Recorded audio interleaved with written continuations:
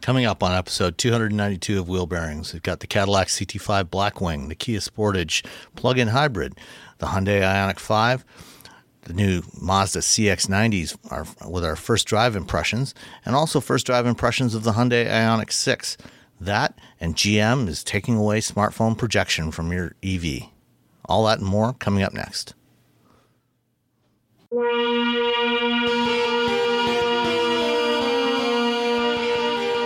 This is episode 292 of Wheel Bearings, closing in on 300. I am Sam Abul-Samad from Guidehouse Insights. And I am Nicole Wakeland from Let's Go with Fast Women Podcast. And I'm Roberto Baldwin from Ars Technica. And Mr. Baldwin, what have you been driving? I've been driving a lot of things. No, I can't talk about them. But I've been driving, since Thursday, I've been driving the Kia Sportage. Sportage. More specifically, the 2023 Sportage PHEV X-Line Prestige all-wheel drive.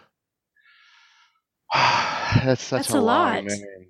I mean, I guess you don't need all-wheel drive in the name. If I start a car company, everything's going to have like year, make, model. That's it, and just be a trim level 1, 2, and 3. That's it.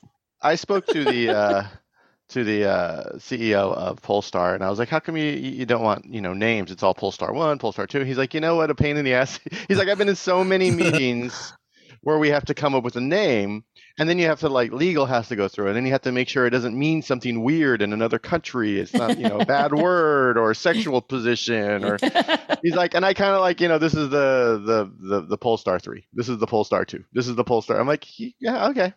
I can get behind that idea. It's easier than these 85-word descriptions for different cars. Then you say the Polestar 2, long range, short range, whatever. Polestar, whatever. And I have a sneaking feeling though that as Polestar launches more models in the next few years, we're going to start seeing more suffixes added on there to distinguish the variants. We're going to Polestar 547. It's going to be like OS.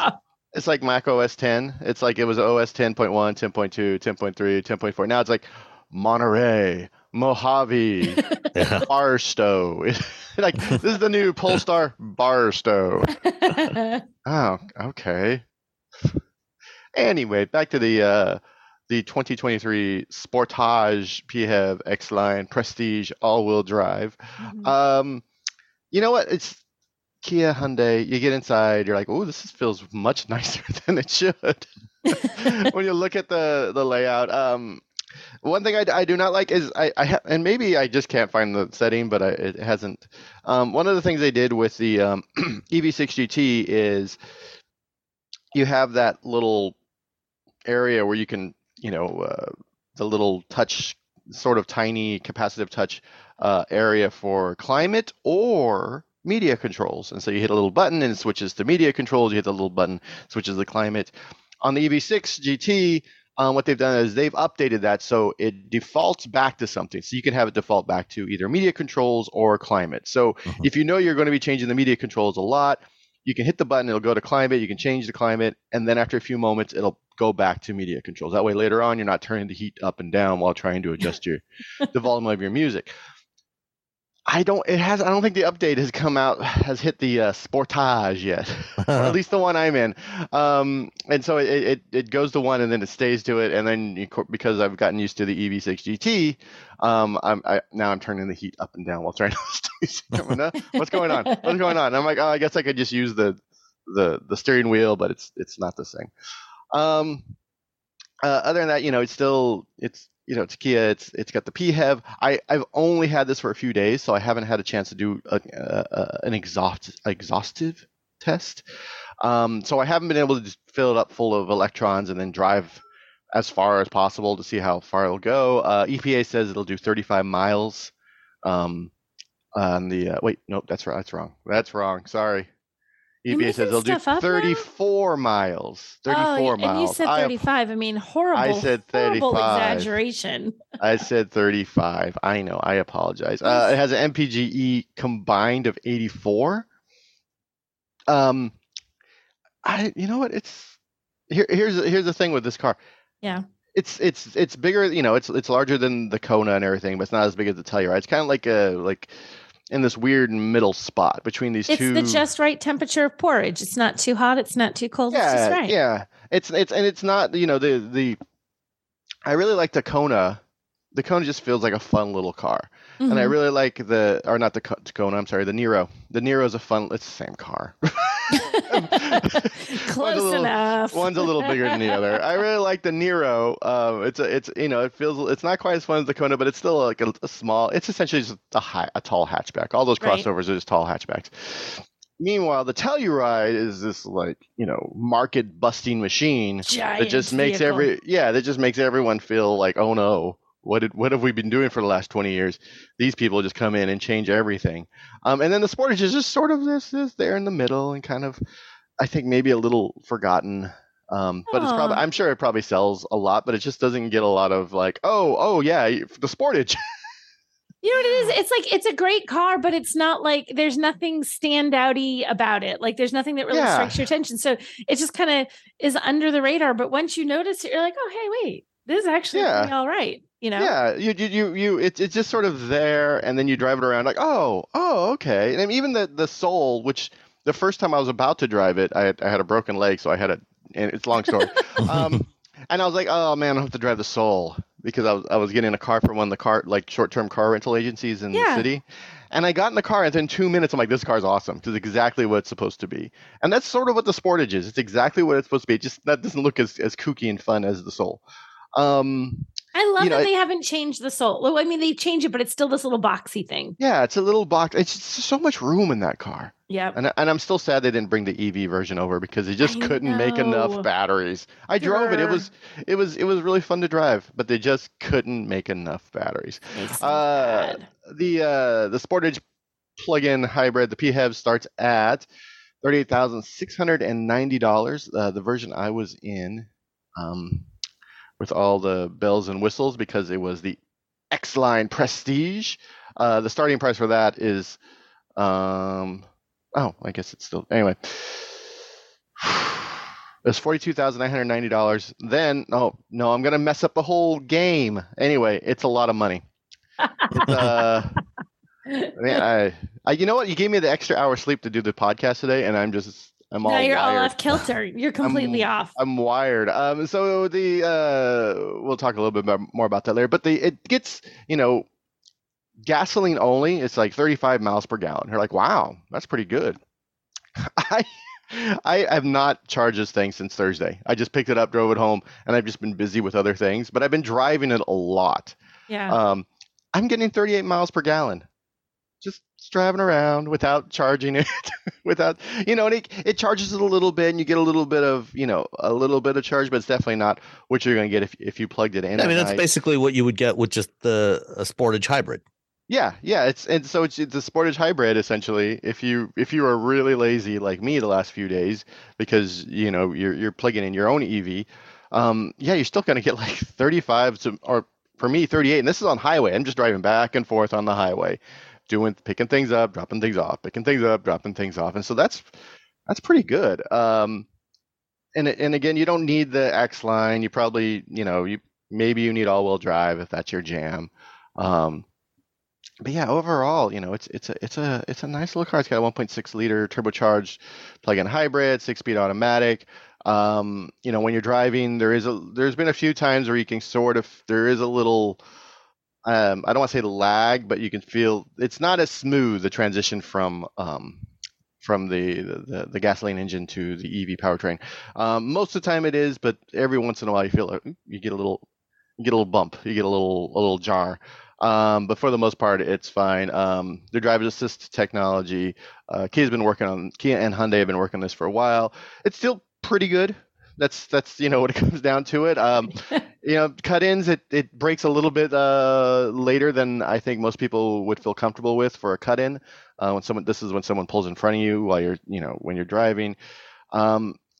Android Auto and CarPlay, you just get it. It's not going away anytime soon, like some other companies. At least not for these guys. At least we know of. That we know. I think. Oh my God, we'll talk about that later. That's later in the show. We can fight about that. We can. Yeah, that's someone shooting themselves in the foot. Overall, no, this is a nice, if you want a mid-size SUV, 2 rows, you need some cargo space, you want some pretty good gas mileage. It can get a little pricey once you, hit those, when you get the Prestige and all-wheel drive, but, 38,000, it's something to sneeze at, but, you're getting a lot of car. And of course, the interior is really nice. So you have the nice sort of, that nice Kia interior, the Kia Hyundai interior, where you feel like you're getting a better car than what you paid for. Mm-hmm. I would agree. Excellent. Yeah. What about the delivery charge? Hold on. I just closed the tab. Let me reopen the tab. All right. What's the what do you guys think? I'm gonna say $1,195.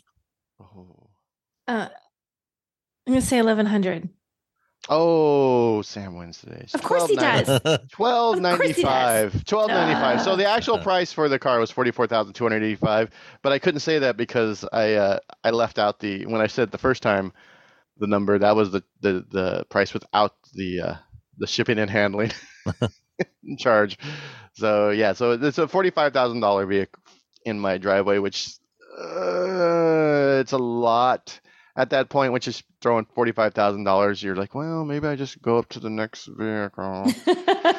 At that point, is it worth just jump a couple thousand more and get an EV6? Yeah, exactly. Yes. So, yeah, that's what happens a lot of times when they send us these vehicles. They send us the best of the best, and then it starts bumping up against other vehicles in that automakers or other vehicles that are the next next segment up, and you're just like, well, what am I so well, I guess what is the starting price for the plug-in hybrid? It is $38,690. So it's is that the base trim, or that's for the plug-in hybrid base starting price? Yeah, so I mean that's a little more reasonable. Yeah. And of course, you can also get the Sportage hybrid, just a regular hybrid, which is going to be a lot cheaper. Oh yeah, that one starts at $27,490. So, which one would you get? Man, that's a tough one because it depends on if you can charge at home. If you have something to plug it in, and you have a 35-mile round trip every day, you can just drive around without ever using gas. But does it, with the IRA the way it is, and does that work for you financially as a regular person? Probably not. So you might end up just getting the hybrid. But hopefully they can start bringing these prices down, because a $10,000 jump that's a big chunk of change. That's a big chunk of change, and you're like, okay, if I live in California, you're like, oh, that's kind of a no-brainer, because that's like $10,000 is like 3 months of gas. But if you live somewhere else, you gotta bust out the spreadsheet, and you gotta bust out the calculator. You gotta do your ROI. You gotta figure out your return on investment. And then and if you need somewhere to charge. If you don't have any, if you're an apartment dweller, you get the hybrid. If you have a house and you have something you can just plug in, and it doesn't need to have a level 2. You don't need to go out and buy a charger. You can just get whatever comes with the car. And that's kind of where the decision point comes in. If you have somewhere to plug in, but that you are maybe semi-regularly going to want to take longer trips, the plug-in hybrid, allows you to do your daily driving on electricity, not have to necessarily invest, depending on your house and the configuration of your house, what could be potentially several $1,000s to install a level 2 charger. If you've got an older electrical panel, and then also not have any hassle, planning when you want to take a longer road trip. So you can plug into a 120 volt outlet, charge overnight, do your electric driving, and then just keep going when you want to take longer road trips. So that's kind of where the sweet spot lies for a plug-in hybrid. Mm-hmm. Yeah. If you have that place and you have that, most people don't do road trips. Don't tell me you're doing a road trip, and then when I ask you when's the last time you did a road trip, it was 7 years ago. Yeah. That doesn't count. That doesn't count. And also don't like every day I drive 350 miles. I'm like, well, do you though? And there are other people who are the outliers. I'm like, well, then just don't get this, okay? Yeah. Yeah, this is not the car for you. There's still plenty of internal combustion choices, if you are that person. And you can just get the hybrid if you're driving 7 billion miles a day, which is, again, 7 billion. I mean, if you're a salesperson, it's so fuel efficient. Yeah, it's 44 miles per gallon with just the hybrid. If you get the nicer, fancier one, it's 38 miles per gallon. But it's still, you're still getting a lot of, still getting some nice efficiency out of this vehicle. So, and it's nice inside, and you can plug in your phone. Inside. All righty, Nicole. Yes. What about you? It's funny. I feel like I've been like all Hyundai lately. I drove the Ioniq 6 last week, really, really Sounds recently. Right. It feels like last week. And now I'm in the Ioniq 5, which I went backwards in time to drive the Ioniq 5, which I really like. So the interesting thing about the Ioniq 5 to me is that it looks different. I mean, it has such an angular design to it as opposed to all these nice sort of curvy, swoopy, sporty things that they do in a lot of the design. And it was a very intentional thing. It wasn't like Hyundai phoned it in. They really came up with something different for this. And I love that when you look at everything, they have a theme. There's these little squares, pixels. Someone argued with me they aren't pixels. Hyundai calls them pixels, so to heck with you all. They're pixels. And I told you it wasn't a pixel. Somebody claimed it couldn't be a pixel because it was not emitting light. I mean, I got an engineer who tried to be like, well, actually, and I was like, well, actually, that's what they call it. So to heck with you, engineering guy. Well, and actually, pixels is he on an LCD don't emit. If you're looking at an LCD, the pixels don't actually emit light either. They have a separate light behind there. The pixels that you see are just a shutter that opens and closes. So the fact whether or not it emits light has nothing to do with whether it's a pixel. See, Sam for the win. See, this guy, I was like, stop it. It's marketing and whatever. So I like that. I like that they have it when you look in the lights on the back, you see all these little squares, whether it's lit up at night or whether it's just during the day, you can still see all these little squares. Like when you look at the handles, when the little pop-out handles in the car, there's a tiny little square in the handles. You open the door, you have the same little pixel design, like on the interior on the door, it's on the seats. You see, even the steering wheel, it doesn't say Hyundai or have an H on it. It just has 4 little square pixels. So I think I like the design of this, and the wheels are even striking. Like it's not every car when you drive around, do people actually notice your car? They notice it for 2 reasons, I think, when you're a journalist. Either it's weird and different, or it's like, oh my gosh, that car costs more than my house. Those are the 2 reasons that people notice you when you're driving a press car. This one does not cost more than your house, but it looks totally different. So I get a lot of people, you can see them sort of doing that, like, what on earth is she driving? Because you don't see a lot of them on the road. I think it's kind of hard to get into one. And I'm in the Northeast where we don't have as many people buying into the EV lifestyle as we do in other areas of the country because the charging network, I think, largely. Truly, one of my favorite things about this is how this car looks. And I know I talk about design and how things look a lot, but you're not like the performance needs to be good, but you're not looking at it's the things you look at and you experience all the time. You will sit there and you will look at this car every single second of every single day that you sit in it. You are always looking at this. You are always having to deal with the design. You're always having to deal with, and I think it looks good. I feel like you're driving a little something of the future, not something that's like dated and some old school idea. I feel like it looks like what's coming, not what was. And I really appreciate that. It's nice and roomy inside. It has some great little nooks and crannies for storage. I love that underneath the dashboard, there's like this tiny little it's a tiny little console, like almost like if you just like, you can fit one crumble cookie in this console because I put one in there. So I know it's exactly as big as a crumble cookie, but that's how big it is. It's a tiny little pod, but it's a great little spot to shove extra stuff. And then there's that very open floor. And then you have more room underneath the actual center console next to you. There's like this part that's on the floor. And then there's a tiny little bin that opens on the top that's really thin. It's not very deep, but like you could toss your wallet in there, or your sunglasses or the key fob or whatever. So I like how the storage is laid out inside, and it's an EV. So when you hit the accelerator, what do you call it? Hit the accelerator. Accelerator. Accelerator is like too many. Accelerator. That's 5 syllables. We need a short word. You can say gas and it's one thing, but I can't say gas When you hit the electric, can I say that? When you hit the pedal, it goes, especially when you play pedal. Hit the play pedal. That works. And the pause pedal, which is the one on the other side. Okay, I'm going to go with play pedal. When you hit the play pedal, this really goes. And especially there's a couple of drive modes to it. When you put it in sport mode, not only do you get a nifty little red graphic on your screen so that you know that you're in sport mode, you can feel the difference. It accelerates even more aggressively. And it, you really get that experience of all that torque, that instant EV torque. If you like that feeling, if you like the feeling, if you've driven gas vehicles and you like that feeling, a really powerful engine that has a ton of horsepower and chugs a ton of gas, but really gets you going, this does the same thing without the engine, without the gas. So it's fun to drive. And I actually had to drive it in some kind of crappy weather. There was a lot of rain and wind when I was driving the other day, and it handles really nicely. It's always a good test. Winter driving is one thing, and this has all-wheel drive. So you could be driving in the winter and probably be pretty good in it. But even just on really wet roads and windy weather, it doesn't have to be wintertime. That all-wheel drive kind of keeps you a little bit more stable, keeps you from hydroplaning, keeps you from feeling like you're fighting against that sort of standing water on a road when the rain is coming down so fast that it can't roll off the road quick enough. That was really nice to drive in that and still feel very confident. I appreciated that.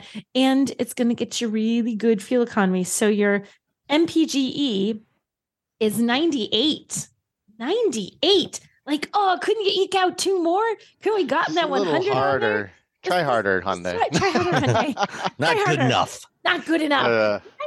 I feel like somewhere there's an engineer that's like, we're so close. Like they just missed it. So 98 MPG. So you're going to get great fuel economy, and is it still fuel economy? I don't know. Jesus. Energy efficiency. Energy efficiency. See, we need new terms. The new terms. So that's a great thing. You also get a pretty long range, and I wrote down the range. So with this one, with the all-wheel drive, it's 265 miles. So you're never, I think I've charged this. I plugged it in last night only because the parking that was in this garage was limited and I would have had to park way far away, but there was EV parking right there by the entrance if I would just plug in my car and charge it. So I did that. Otherwise, I wouldn't have needed to charge it yet. Because 265 miles is a good amount of range for just driving around town. You don't need to charge it all the time. So I appreciated that. And it has, if you're going with the rear wheel drive, it goes up over 303 miles. I mean, that takes a little time to drive that much unless you have some significant driving planned in your day. And it also charges relatively quickly. It can do that 350 kilowatt charging. And I think it's like 18 minutes. If you can find a charger that will do that for you, that says it will do it and then actually does it, which is my beef with all of this. Are you implying that there are some chargers that do not deliver what they promise? I might perhaps maybe kind of sort of be implying exactly that. Yes. But there's no particular brands that would fit into that category, right? No. Pretty sure it's all brands, to be honest. No. Some have burned me more than others. But although, we had a really weird experience. I should mention this. So the charger that we used in this parking garage was a juice box charger, and you had to download an app. I've never used that one before. So my husband downloads the whole app. He's like, and I literally feel like it took us like a solid 10 minutes to get this set up to use this charger. It asked for so many pieces of information. And as I'm standing there in this parking garage and it was cold and I'm like, oh my gosh, I'm almost ready to say, forget it. I'll just drive back up to the 10th floor or whatever and park up there and because it just took so long. I mean, now it's set up, but man, the process should be quicker. You shouldn't have just stand there for 10 minutes plugging in information and then it was very weird. This particular one, their app is terrible at communicating information. So it looks like it's charged. The little voice of God that comes out of your Ioniq 5 that says vehicle charging, it worked. Okay. So I know that it's charging, but it's still, as of this morning, has not given us a single bit of information about how much it cost, how long it charged, anything. The app is like, you have no charging. I'm like, pretty sure I do, because it's actually showing on my credit card, but the app is not giving any of that information. And that's the whole thing, is that there shouldn't have to be an app. There should be a a credit card reader. Yep. It wouldn't. There was charging thing. There was so that you could, but it wouldn't work. So it wouldn't work. Yeah, most of them don't work. That's the other thing. It's the ones that have it, they're like, oh, it doesn't work, and they're just like, they're not inclined to fix it because now they're going to have all your data. Exactly. So so first we tried, scanning with the phone, didn't work. I'm like, let me just try my actual credit card. Like maybe it's being finicky. Nope, actual credit card won't scan either. So we go with a whole app, and my husband was irritated enough this morning. Like, I'm deleting this. I'm not using this. I'm like, but what if you need it again? He's like, they're not giving me information. They're not giving me how much I paid. They're not telling me exactly how long it charged. It looks like it's still processing, but there's nothing processing. He deleted. He got that cranky. He got cranky. He was a little bit cranky pants about it. Blame him. And I can't blame him. But that's just another, like, even though it technically worked and it charged my vehicle, on the back end of it, you're left as a consumer going, what? What did you do? How long did I charge? What did I pay? You have no idea. I only know because I can see the credit card charge on my credit card. It shouldn't be that way. The app should tell me something. Yeah, no. That was my rant against the juice box. So now now they're on my I was going to say something else. They're on my list. Yeah. Mm-hmm. So, yeah. Your shift list? Yes, hey. There we go. That, yes. Hey-o. Hey-o. Thank you. Here all week. Yeah. So that was so I've enjoyed driving this. I like it. And again, I'm pro EV. I am anti current EV charging network still. Pro EV. Anti just charge it at home because you're like, I'll forget. I can pro control EV, this. pro charge at home, anti everybody who can't get their chargers to work in a way that is not seamless. I felt like I could have gassed up a car 4 times in the time it took me to stand there. Just to get the app. And then sometimes you're like, oh, there's no network here. Right. So now it was just another fail. I know it and I harp on it because this is everyday experience for regular people. This is what you live with if you're in an area where there aren't chargers all over the place, and there aren't really here. I was surprised to see one in a parking garage, honestly. Well, if you had been driving the car that I had, that I'll get to in a minute, you probably would have had to put gas in it 4 times in that amount of time. But we'll come to that in a minute. I just saw what you're driving. Yes, I would have. Did you say what the price was on the Ioniq 5 that you had? The price on the Ioniq 5 was all in. It was $55,920. What do you think? Fancy one. Yeah, it was the. It's not too long. 2022 Ioniq 5 limited all-wheel drive. So it's a fancy one. What do you think? It's as fancy as it gets. Anyway, as fancy as it gets. Yeah. What do you think the destination was? The handling? $12.95, just because that's what the Kia was. I'm gonna go with $1. You win because it was $12.25. Oh, Price is Right rules win again. It was $25. It was $75 less. $75 than the gas less. vehicle. I know, isn't that weird? So there you go. All right. Mike Rowe here with a few thoughts on my favorite sweatshirt. A classic zip-up hoodie that used to be navy blue but has since faded to what the fashionistas call a distressed indigo. It's 13 years old, soft as a flannel bathrobe, and after a few hundred dirty jobs, demonstrably and undeniably indestructible. This is the kind of sweatshirt girlfriends like to permanently borrow. But I've held on to this one because I got it from American Giant. American Giant makes all their stuff right here in the USA so they can control every link in their own supply chain. That matters because when you buy American Giant, you not only get great quality, you create jobs for people in factory towns all over the country. No pressure, but if you give a damn about the business of making things in America, you got to support the companies who are doing it right. Go to american-giant.com/Mike to get 20% off your first order. That's american-giant.com/Mike. Everybody in your crew identifies as either Big Mac Burger, McNuggets, or McCrispy Sandwich. But you're the Filet-O-Fish Sandwich all day. That crispy fish, that savory tartar sauce, that melty cheese, that pillowy bun. Yeah, you get it. Every time. And if you love the Filet-O-Fish, right now you can catch 2 of the classics you love for just $6. Limited time only. Price and participation may vary. Cannot be combined with any other offer. Single item at regular price. Ba-da-ba-ba-ba. What if you could have a career where the opportunities are as vast as our nation, where it's not about mission statements, but a shared mission? At U.S. Customs and Border Protection, we go beyond to protect more than borders. From ship to shore, air to ground, cities to local communities, CBP agents and officers are keeping people safe. Join U.S. Customs and Border Protection and go beyond for something far greater than yourself. Learn more at cbp.gov/careers. Did you know you can support Wheel Bearings directly? Head to patreon.com/wheelbearingsmedia and you can become a patron today. Your contributions will help fund the platforms and tools we use to bring the podcast to you. And exclusives and improvements are already on the way thanks to your generosity. So if you want to be part of an automotive podcast like no other, head to patreon.com/wheelbearingsmedia. Well, the car that I had, the only plugs on it were the USB-C ports on the inside of the car. No plugs on the outside. It was painted in electric blue, which I thought was a lovely color. It was a beautiful shade of blue. But that's about as electric as this thing gets. It was the 2023 Cadillac CT5V Blackwing with the 6-speed manual transmission.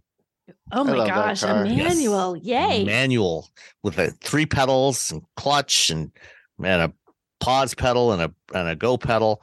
And a shifter that you actually have to move if you want to go anywhere. So it was lovely. This was a wonderful car to drive. How was the clutch? Where did it grab? Did it grab pretty high? No, it was probably about a third of the way down. All right. See, I think the clutches that go out with these things, because the one I had, the grab was super high. And so like the first time I'm like on a hill, I live on a very slight hill. And so when I left the clutch, I was like, I'm going to install this on a hill first time I drive it. It was pretty high. So I think I think they just, there's probably some adjustment in there. Yeah. Journalists don't know how to drive. Stupid journalist. Yeah. What do we know? I mean, I have been a fan of this car and its predecessors going back to 2008 when Cadillac launched the second generation version of what was then called the CTS-V. So the first CTS-V on the first generation CTS, that was just a naturally aspirated small block V8. I think it was around 450 horsepower or something like that. No. For the second generation, they developed two supercharged V8s, the LSA and the LS9. The LS9 was the version that went into the Corvette, the C6 Corvette ZR1. The LSA was a just ever so slightly lower power version of that was used for the CTS-V. And I got to go on the launch drive program for that in New York, in upstate New York. We drove from New York City to what's the name of that place now? Canada? No. The racetrack. We need a hint. No, it was like a country club racetrack near New York. Monticello? Monticello, yes, Monticello. Ding ding ding! There we go. It took me a second. I got it. And and that was when it was just opening. So like they didn't have most of the facilities done. The track was done. They had the garage and, but they didn't have all the stuff that they have there now. So it was brand new at the time. And this was the first drive program that had been done there. And we got to spend half a day driving the CTS-Vs on that track. It was fantastic. I always loved that car. And I like this one just as much. It's a nice, reasonable size. It's not too big. I like the CT4V Blackwing as well. It's a little smaller, but the supercharged 6.2 liter V8 that's in this thing is just fantastic. 668 horsepower, 659 foot-pounds of torque, makes a fantastic noise when you step on it. And as we've said before, that's the thing I'll miss the most about going electric. The electric vehicles have all that low end torque that's even better than this one is capable of. But there's just that visceral feel of that slight little bit of V8 rumble, the vibration and the sound and everything. And I also like the interactive part of shifting. matching the clutch and the shifter and everything. This one does offer automatic rev matching system, which, if you're not quite as comfortable with driving a manual, you can press that button and it'll automatically blip the throttle for you and all that stuff when you're shifting. But I like, the challenge of, trying to get it perfect every time. And did you get it perfect every time, Sam? Not 100%, but pretty close. Like 99.8 maybe? Yeah, probably, 99%. Yeah. Okay, that's an acceptable percentage. You can continue to be an automotive journalist. Check. Yeah, and I never stalled it for what it's worth. Even on a hill. There were some shifts that were just you get that little bit of jerk there. Didn't quite get the revs just right, but close enough. So I had a very fun time with this car. The one I had was equipped with the optional carbon ceramic brakes, which are a $9,000 option. And unless you're planning to take your Blackwing to a track, you probably don't need them. But do you think that? Do we know? Do many people spring for that? Do you think? I guess if you're getting the Blackwing, maybe you are probably just kind of crazy excited, even if you never drive that way. I think a lot of people think they will, and then like 5% do. Yeah. So if they sell 100 Blackwings, 5 people will take it to track once. And how many people do you think pay for the ceramic brakes? Probably a lot more than that. Probably, you're spending this kind of money on a performance car. Yeah, throw in those carbon ceramic brakes. Take them. That squeak when you drive. Like, why not? Sure. At least put it in there. At least you never have to worry about them fading on you. So that's true. They do squeak though. They do squeak. Yeah. Carbon ceramic brake they squeak. Just know that. But they feel great. Yeah. So there's that. The jet black interior with black accents and leather seats, $2,890. It did have the performance data and video recorder built in, which uses the forward-facing camera for the ADAS. You can turn that on, if you are at the track or somewhere else and you just want to record data. That's $1,600. See, there's a few other options. This one, because it had the manual transmission, didn't have Super Cruise or lane keeping assist or things like that. It did have just standard cruise control, no adaptive cruise control on this one, which again was fine. 10-inch infotainment screen. When you buy a car like this, you're not buying it because you want something that's particularly fuel efficient. You don't think? The manual transmission Blackwing is rated at 13 city, 21 highway, 15 miles per gallon combined. I actually did manage, because I did a fair bit of highway driving, going to Auburn Hills and back and a couple other places. And so I actually did manage to get about 17 miles per gallon, which surprised me. It was better than I was anticipating. If you've looked at a window sticker in recent years, one of the things they have on there is in the EPA fuel economy and environment section, they have the fuel economy and greenhouse gas rating. Oh gosh, is it bad? It's a 1 to 10 scale. The -5. No, it's a 2. My Ioniq 5 was a 10. Yes, I know. Yeah. Because there's no greenhouse gases from it. So together we were like right smack in the middle. You just need one of your car, one of my car, and your nice happy medium. Yeah. And you got a Jetta. So all in, this one came to $107,830. Any guesses on the destination charge? $1,495. I don't know. $1,800. Oh, you both lose. $1,395. I was closer though. I almost got it. I was a lot closer than Robbie. We're not going to the showcase showdown though. I'm calling it a win for me. You didn't beat me. I really enjoyed driving this car. The seats in it are fantastic. The shift feel is really good. I had no issues with the clutch. The torque of this thing is just it's intoxicating. It sounds so good.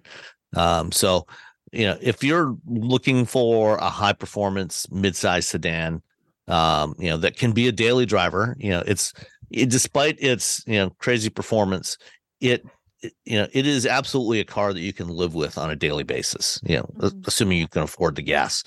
But it's absolutely something that is very livable. There's a reasonable size back seat, good trunk space. So it's a good place to spend time. Yeah, so nice. I can recommend it if you're in the market for this type of vehicle. It's a good car. It is. All right. We drove some other stuff, some not regular review cars, but some stuff that is first drive opportunities. Shall we start with? Let's see. What's the embargo time for the Hyundai? Is that Tuesday? Oh God, I gotta look. Hold on a second. Talk about something that's not embargoed, and I'll Google. Okay. Well, let's start with the 2024 Mazda CX-90, which is Mazda's new 3-row utility. It's the replacement for the CX-9. They added an extra 0 on the end, changed a couple of other things. Nicole, you and I both drove this thing this past week. We did. What did you think of the CX-90? I liked it. I thought it was good. The day we drove it was pretty sketchy because they had torrential rains that were flooding the roads and doing flash floods in San Francisco. So we got to drive it in literally bad conditions. But I liked driving it. I liked both the hybrid and the gas. I like the hybrid engine better, I think. Yeah. I thought. What did you think? I agree. It definitely reaffirmed my opinion that for piston internal combustion engines, the inline 6 is the ideal form factor. It's smooth, it's powerful. It's a wonderful engine. Mm-hmm. But if I was spending money and buying one of these things, I would probably go for the plug-in hybrid.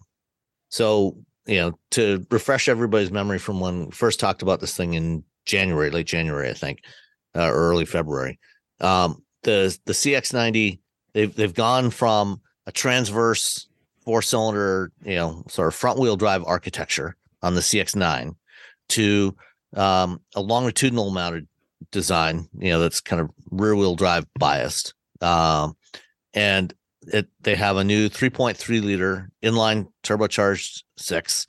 And they also have a plug-in hybrid, which uses their 2.5 liter naturally aspirated engine that they've had. That's in most Mazdas these days, along with a 100 kilowatt electric motor between the engine and the transmission. And that one gives, I think it's 26 miles of all electric range on a full charge.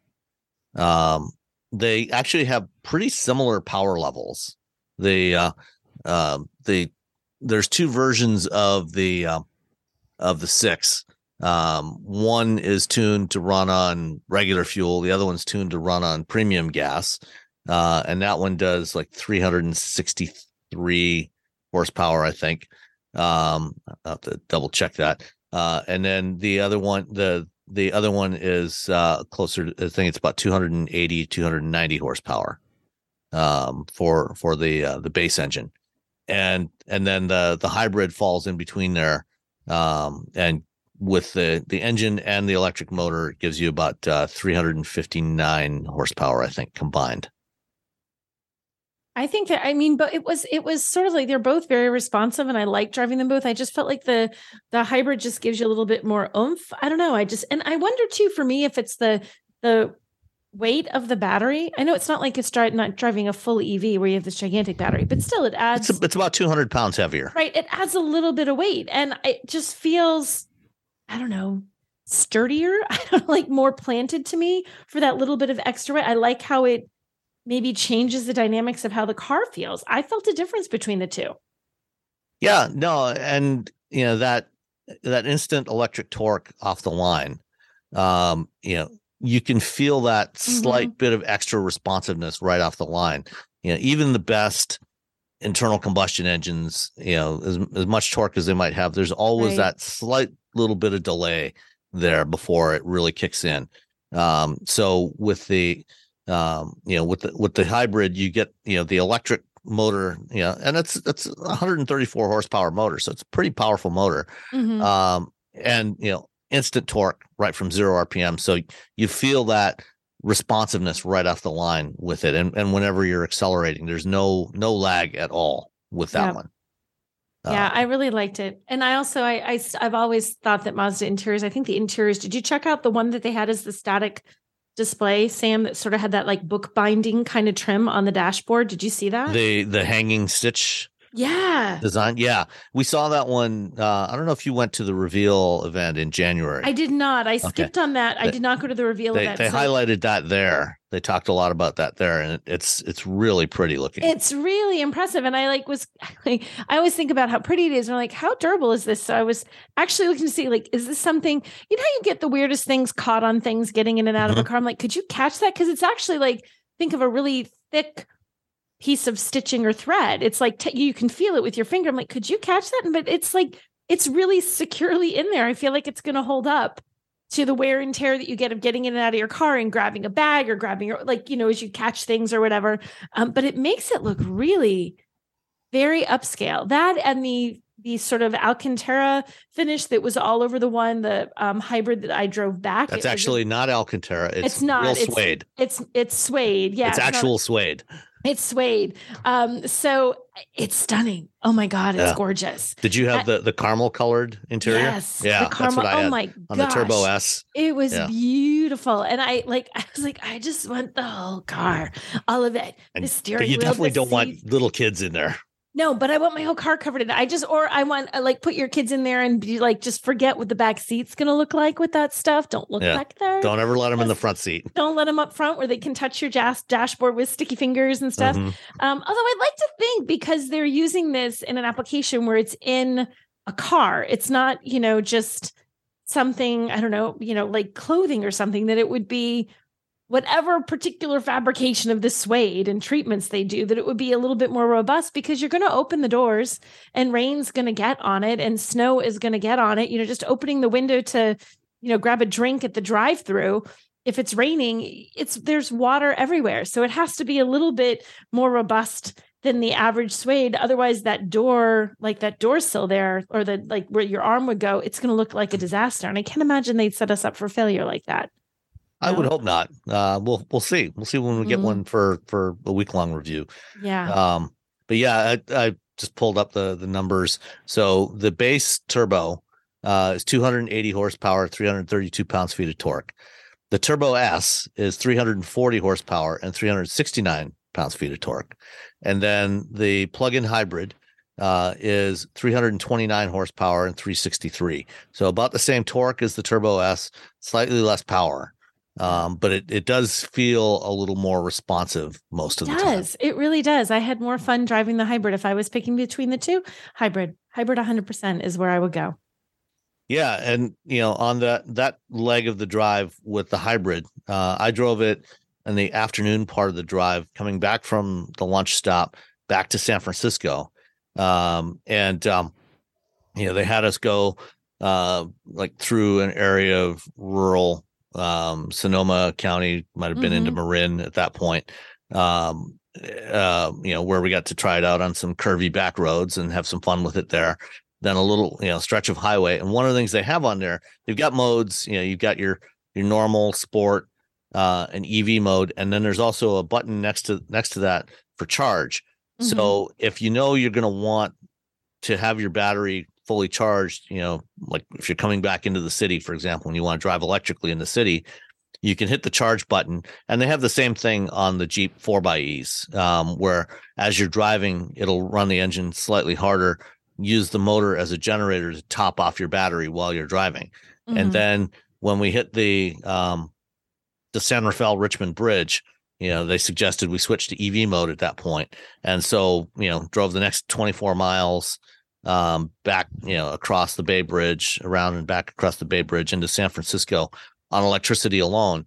And I still had 14% charge left when I got to the pier where we were taking some photos of it. So, you can, 25 to 27, 28 miles of electric range, is pretty reasonable. Yeah.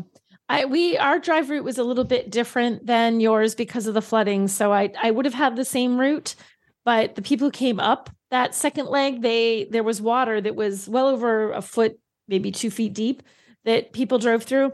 My PSA, turn around, don't drown. Be careful driving through floodwaters like that, folks.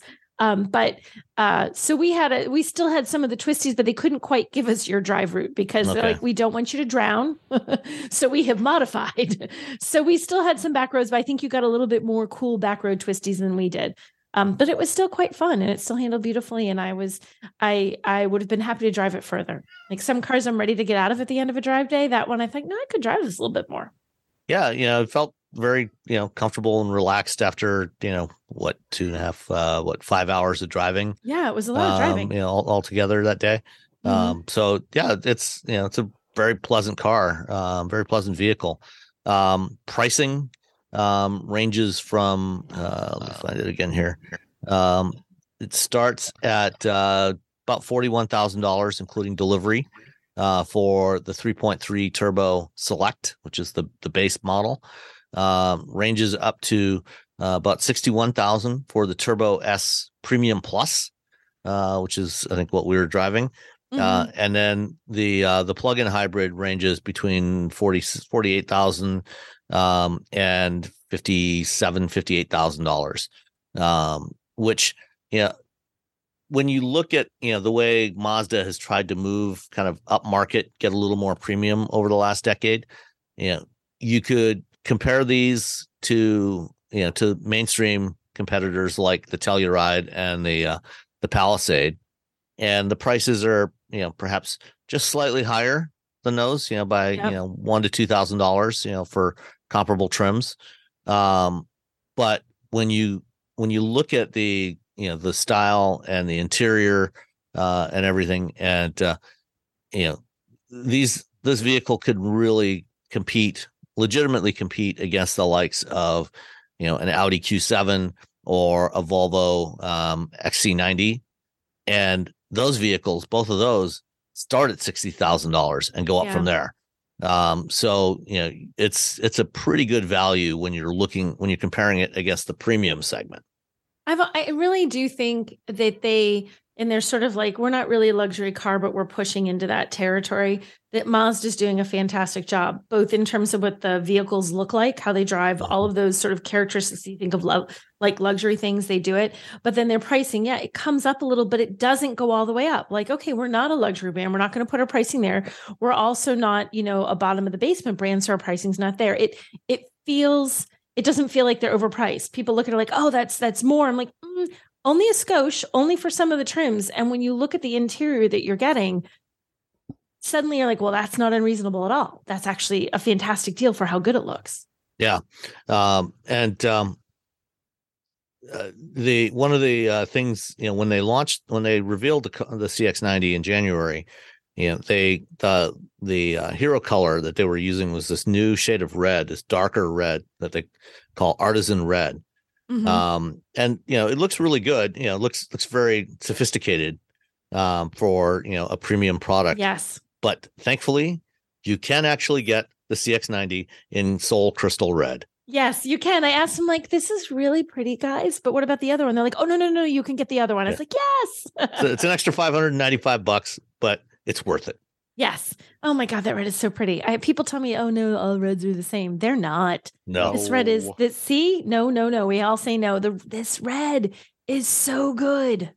Yeah, the artisan red is more like a burgundy color. It's sort of like your mild-mannered, like responsible adult red.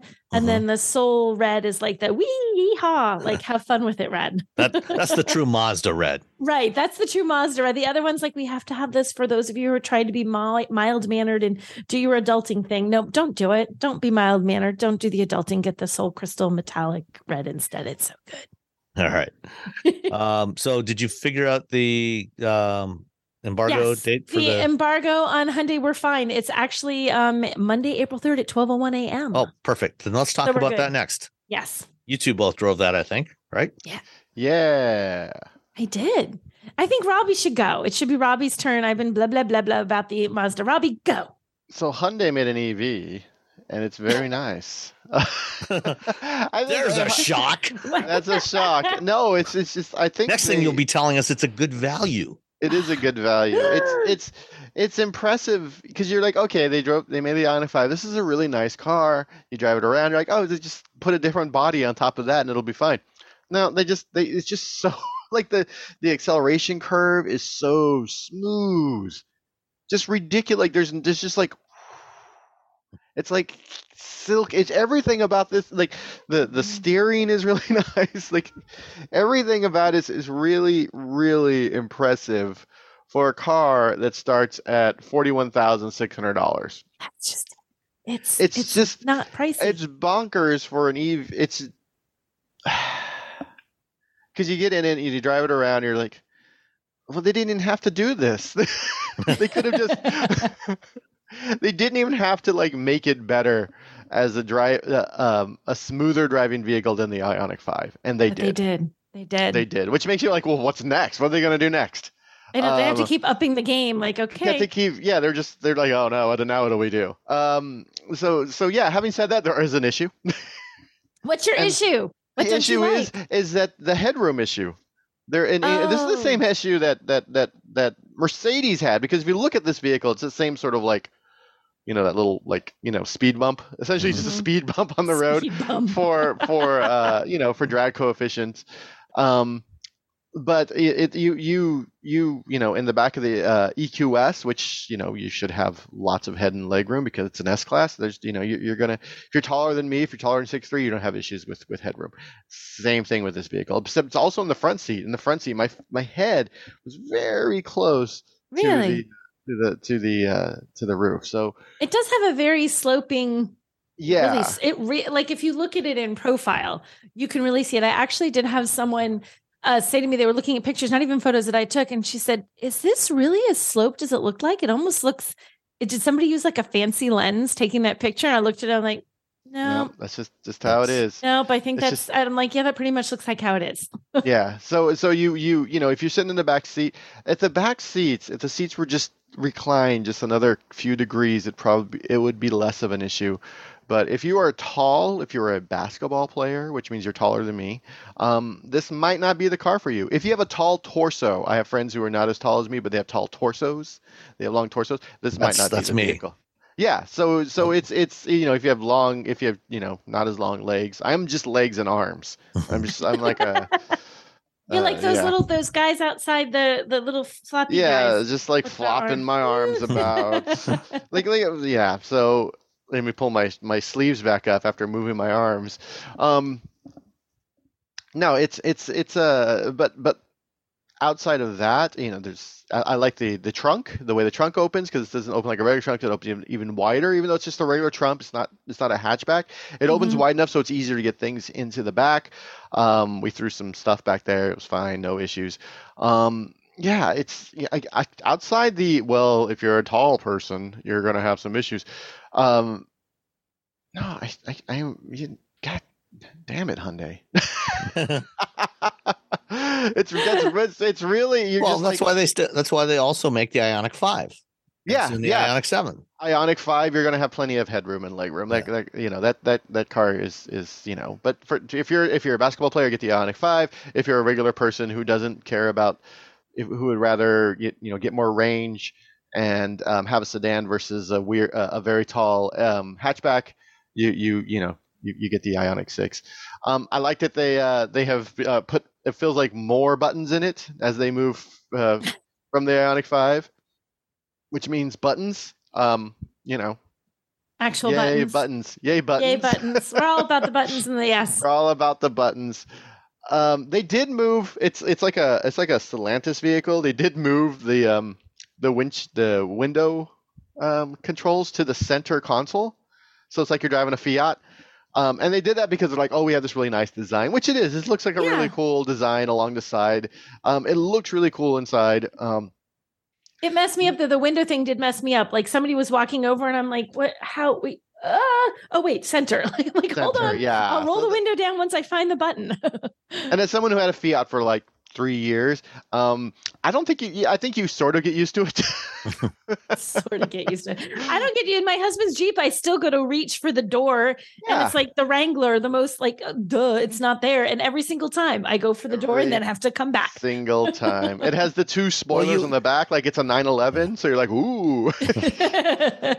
It's it kind of reminded me of the old some of the Fords from the 80s, like the Mercure XR4 and the Mustang SVO. Oh yeah, the Mercure with the twin spoilers. Oh my gosh.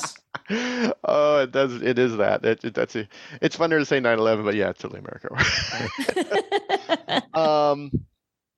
Yeah, no, it has a look. I don't know if it's going to be.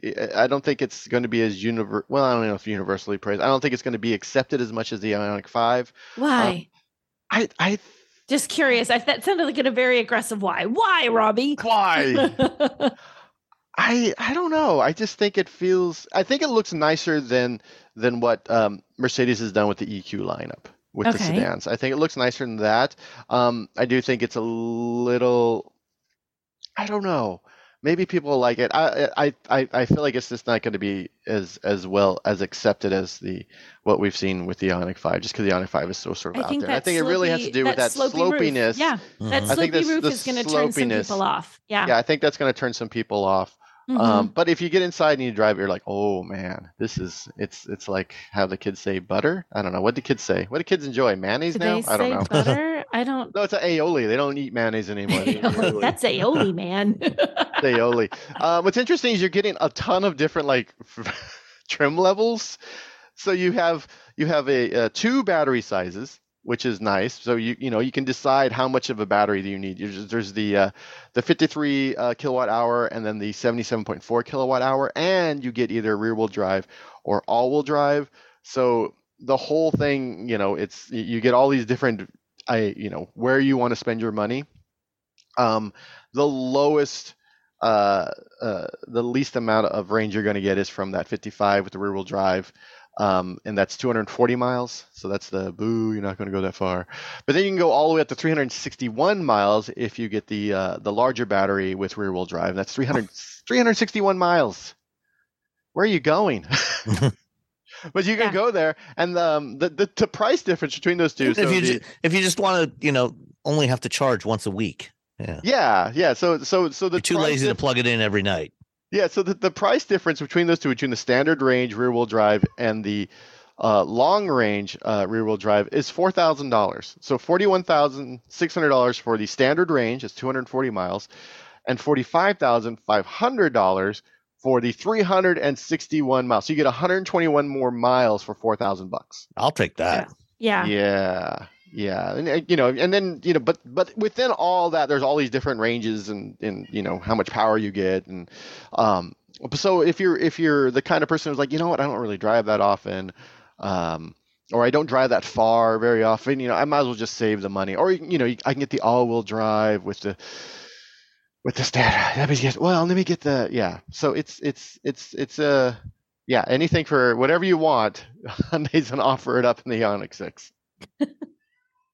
I like the Ioniq 6. I thought it was good for the same reasons that Robbie said. And I did notice that I think the toughest thing is going to be that rear design. I think some people are going to find it too small. Weird. And I don't even think, Robbie, you need to be super tall. Like, I think you could be more average heightish and still run into that little bit of it. Even if your head's not actually hitting the top and the back, that sense of like, I don't have any room here, where you it's weird because I didn't feel cramped, and then I put my hand above my head. I'm like, oh.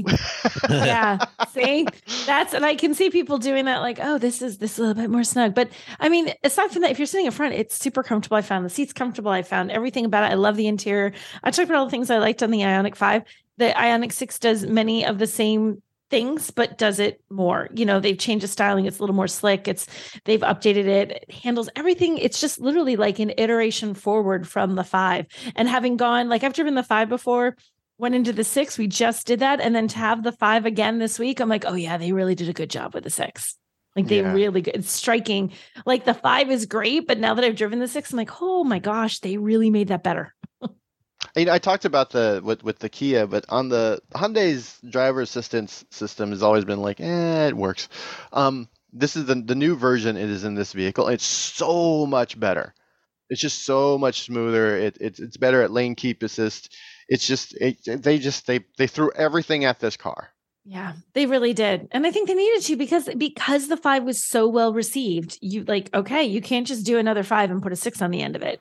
You've got to make it better, which is hard when it's not like there was this huge time frame between the release of these two vehicles. They're relatively close together. So I'm a fan, but I've always it's interesting, that they have made them look so fundamentally different.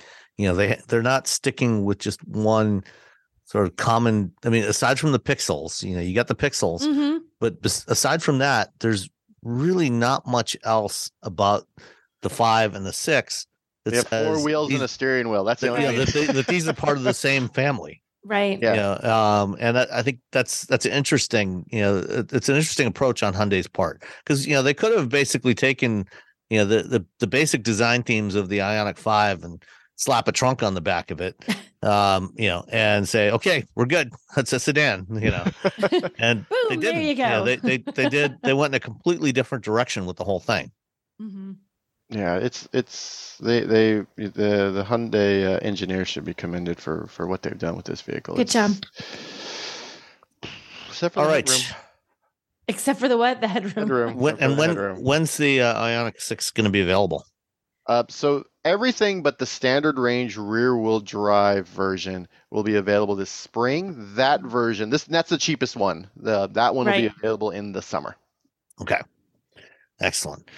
All right, let's stick with electric, but go off in a little bit different direction. GM made an announcement the other day. I got a message from somebody at GM on Thursday, I think, or Wednesday, and said, "Hey, we've got some news coming on Friday. Would you like to talk to, the head of our chief digital officer in advance and get the story?" I said, "Sure." And so we talked and put up the story on Friday, and it got some negative feedback. So GM has made it. You should be a politician. It got some negative feedback. So GM has decided, well, first going back, for the last couple of years when GM has launched new models, they've included a new generation infotainment system that is based off Android Automotive. So Android is running the whole thing. It's got Google Automotive Services in there. So you got Google Maps, Google Assistant, the Play Store, so you can download apps directly on the system. You don't have to plug in your phone. So GM's decided that starting with the Blazer this summer, the Blazer EV this summer, and following with the Equinox and the Sierra and the Celestiq and all the other EVs coming, they have decided to no longer support smartphone projection on their EVs. So both Android Auto, which interestingly enough still works on top of Android Automotive, and Apple CarPlay will no longer be supported. You'll have to use the built-in system. The rationale for this is that they're trying to create a better, more consistent user experience for customers, especially for EV customers. So, when you've got stuff running off the phone and being projected onto the screen, you have no real control over any integration with the apps that are running on there, from the automaker's perspective. If you're running it on the vehicle, in the vehicle system, you can do things like, for example, in Google Maps, they're going to integrate their smart routing algorithms. They can integrate a lot of real-time vehicle sensor data with the apps that are running on the vehicle and do better routing, help you to find, charging stations, be able to find charging stations that, are known to actually be functioning, that are available, things like that, to help pay for them. Today, doing that, you've got to use, a bunch of different apps, to figure out, okay, Where's their charge point charger? Where's Electrify America? Where's Blink? And whatever else. And there's apps like a Better Route Planner, and it's all kind of clunky and disconnected. And what they're trying to do is create a more seamless experience for the customers. So that's their rationale. There's also okay. Thoughts. Go ahead. So I'd like to hear your thoughts. So the idea that we want to make a better system. Good. You should have a better system. Good for you. That you should have had a better system with the Chevy Bolt.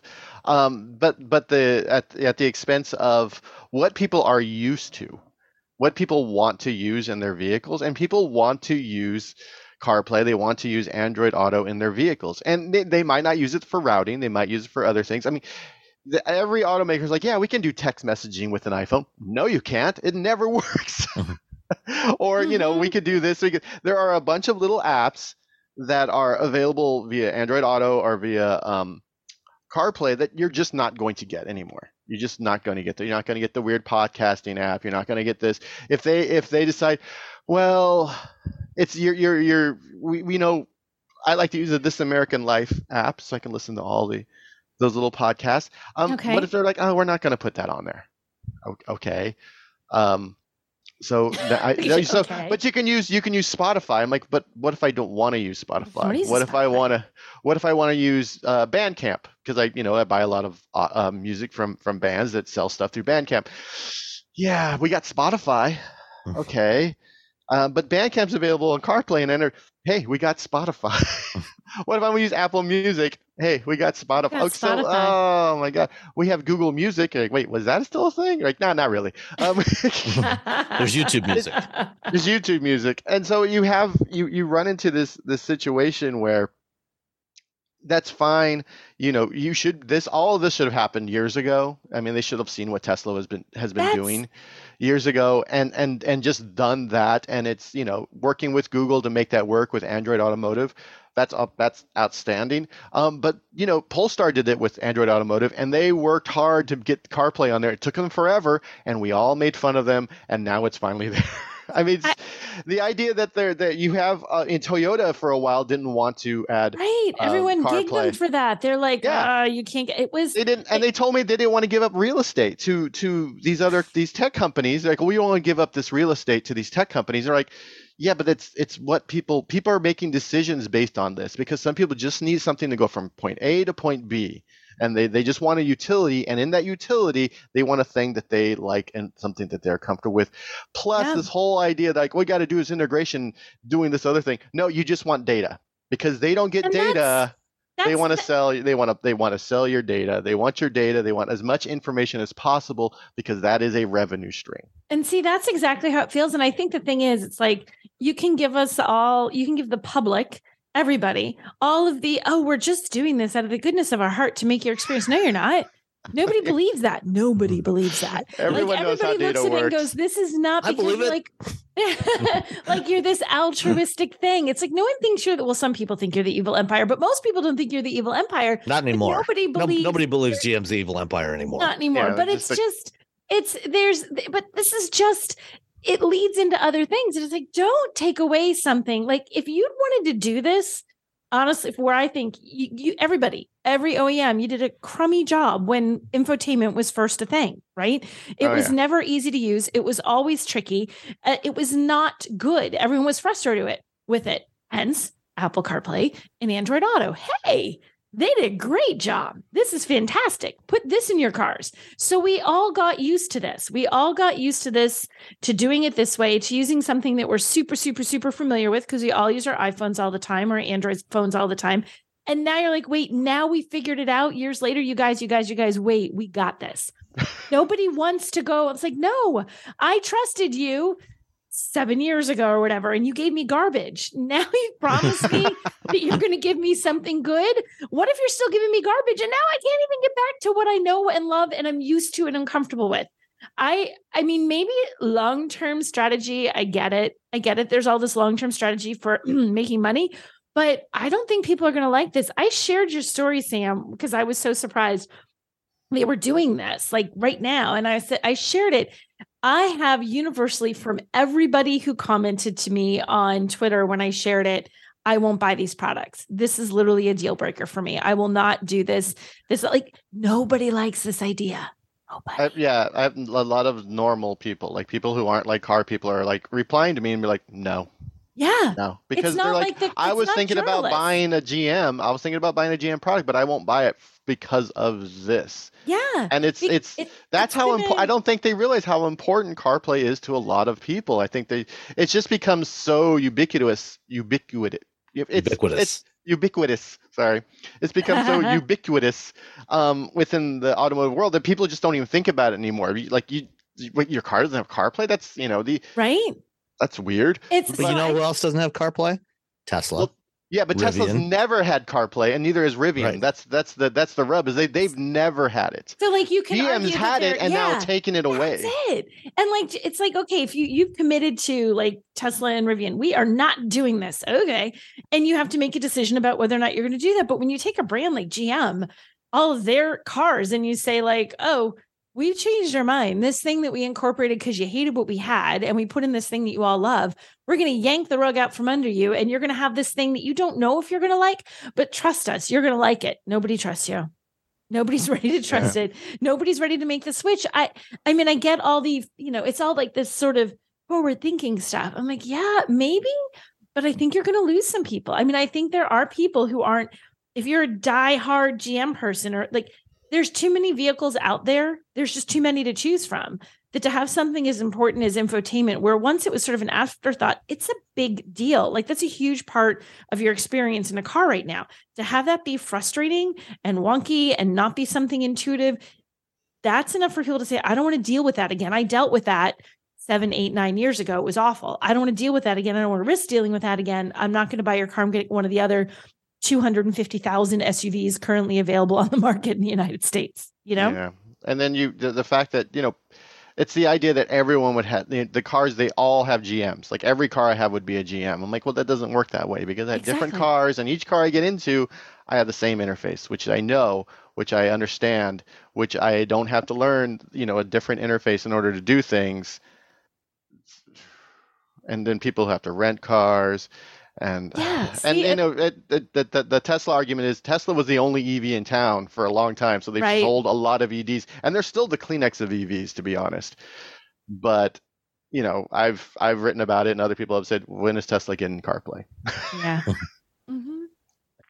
Never gonna happen. Oh yeah, they probably. Well, we'll see. We'll see if Tesla, at some point they have to do something. I mean, they're still selling a lot of cars, but I don't know. I don't understand this. And then they're like, well, we're only doing on EVs, but not on gas cars. You're like, what? That's even crazier. You're just like, oh my God. For now, they're only doing it on the EV. It'll roll out to everything. That's where it's going. It's like, we're just going to take this baby step and see how it goes. Good luck with that. And the issue is that regular people are going to look at this, and their immediate assumption is they can't buy a Bolt, right? If they go buy a Bolt EUV or EV right now, it's not going to have CarPlay in it, because they're not going to read the whole thing. They're not going to realize it's not going to start until 2024. Not going to, but this is just immediately boom. Yeah. You can't get a Chevy or a Lyriq or a Cadillac or whatever with CarPlay. That's how. And that's going to be the perception. People are going to the rumor. The perception is going to be like, they don't have it anymore. Any of their cars, you can get it with any of them anywhere ever. For what it's worth, you can't get any of those vehicles anyway. So with or without CarPlay. So it's such a weird decision, because these are software driven cars. That's the whole thing. Oh, you have choice. You have all this software, and it's code. You don't have to put new hardware in. You play your hardware. There actually is some hardware that's associated with supporting CarPlay for authentication and stuff, but it's code. it's mostly code, but there's some hardware, and there's also integrating all of these systems together. Getting them all to work together, and they're not always on the same update cadence and things like that. And what they're saying is, we'll be able to do updates faster, add more features to our software, if we don't also have to support this other stuff. Which is that doesn't make any sense because the hardware is there, the software is there. When you're building out the code, you just don't change that hardware. You just don't change those lines of code. That's it. Like this part, no, we don't have to change it because it's not been updated by Apple or it's not been updated by Google because of Android Auto. It's Android Auto. That's the other thing. Because there's some things that are available in Android Auto that are not available in Android Automotive. If you get into the Polestar and you're like, oh, here's the store, you're like, there's just things missing. You're like, oh, I can get this thing in Android Auto. There's definitely fewer apps available in the automotive version of the store than what you can download on your device and run on in Android Auto. Yeah, it's such an incredibly weird decision. I mean, people will have to accept it or not, but I think it's going to cause some consternation for some people. I guess one thing I'm curious about, and GM, didn't provide any insight on this.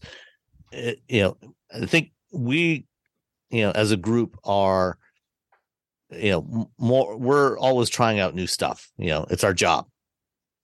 But I wonder how many regular people actually use the projection systems. That's all they use. There's the people who comment online who tend to be a fairly small percentage of the general population and not necessarily representative of the general population. Because, I know that, GM's got telemetry data on how many people actually use projection systems versus, the number of vehicles that they sell. And I'm wondering if part of their decision-making process, and I suspect it probably is part of the process, is they looked at it and said, only like 5% or 10% of customers were actually using this. I will say, as someone who rides a motorcycle who can see into cars, I would say 90% of them are using some sort of projection. But the other thing that's sort of that's no one is using the in-car navigation. No one does. 90% of the in-car navigation is trash. But even if they have the data on who is using, like if you think about that, Sam, who is using these products? Okay, let's just stereotype some OEMs. Do you think a younger generation is buying most of the GM products, or do you think it's going to an older generation? So if you have older folks who might just not be using their phone to begin with, then it's sort of a moot point. Like it's almost just like, what are younger folks using? When I see like my kids get in a car, like they all want to use it. In fact, I have a Charger that doesn't have it because it's so old. Rose gets home and she's like, she's 20 years old. They expect to see that in a car. Like once they have it, they expect to see it. I think the younger the driver skews, the more likely they are to just want to have to want to do that projection. I think if you're 65, not so much, because you're just not doing that. But I think the younger you are, stereotypically, the younger you are, probably the more tech savvy you are, the more likely you're just going to want to be able to plug and play kind of thing. And that eliminates that for those people. Plus, the data was strong enough for Toyota to implement it, which meant they had to do a reversal of what they wanted to do. They did not want CarPlay and Android Auto in their vehicles, but they had they looked at the data and they're like, you know what, it's enough where people are not buying our vehicles. Let's add it in there. And Polestar is doing the same thing, and Lucid is, they're a young company, but even they were like, we need to put this in here.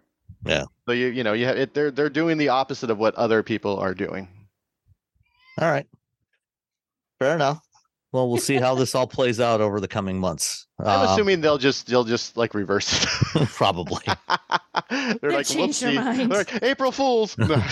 I thought it was a joke. I thought it was an April Fool the first time I saw the news. A lot I was of people getting ready did. to leave the house. I was like, no.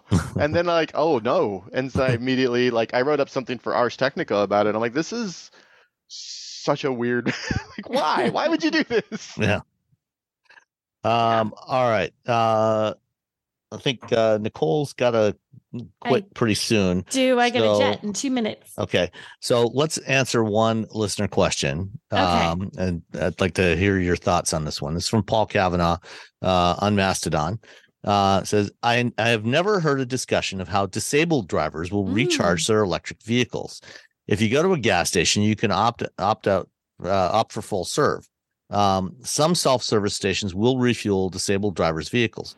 How do Tesla, Electrify America, etc., address the needs of disabled drivers?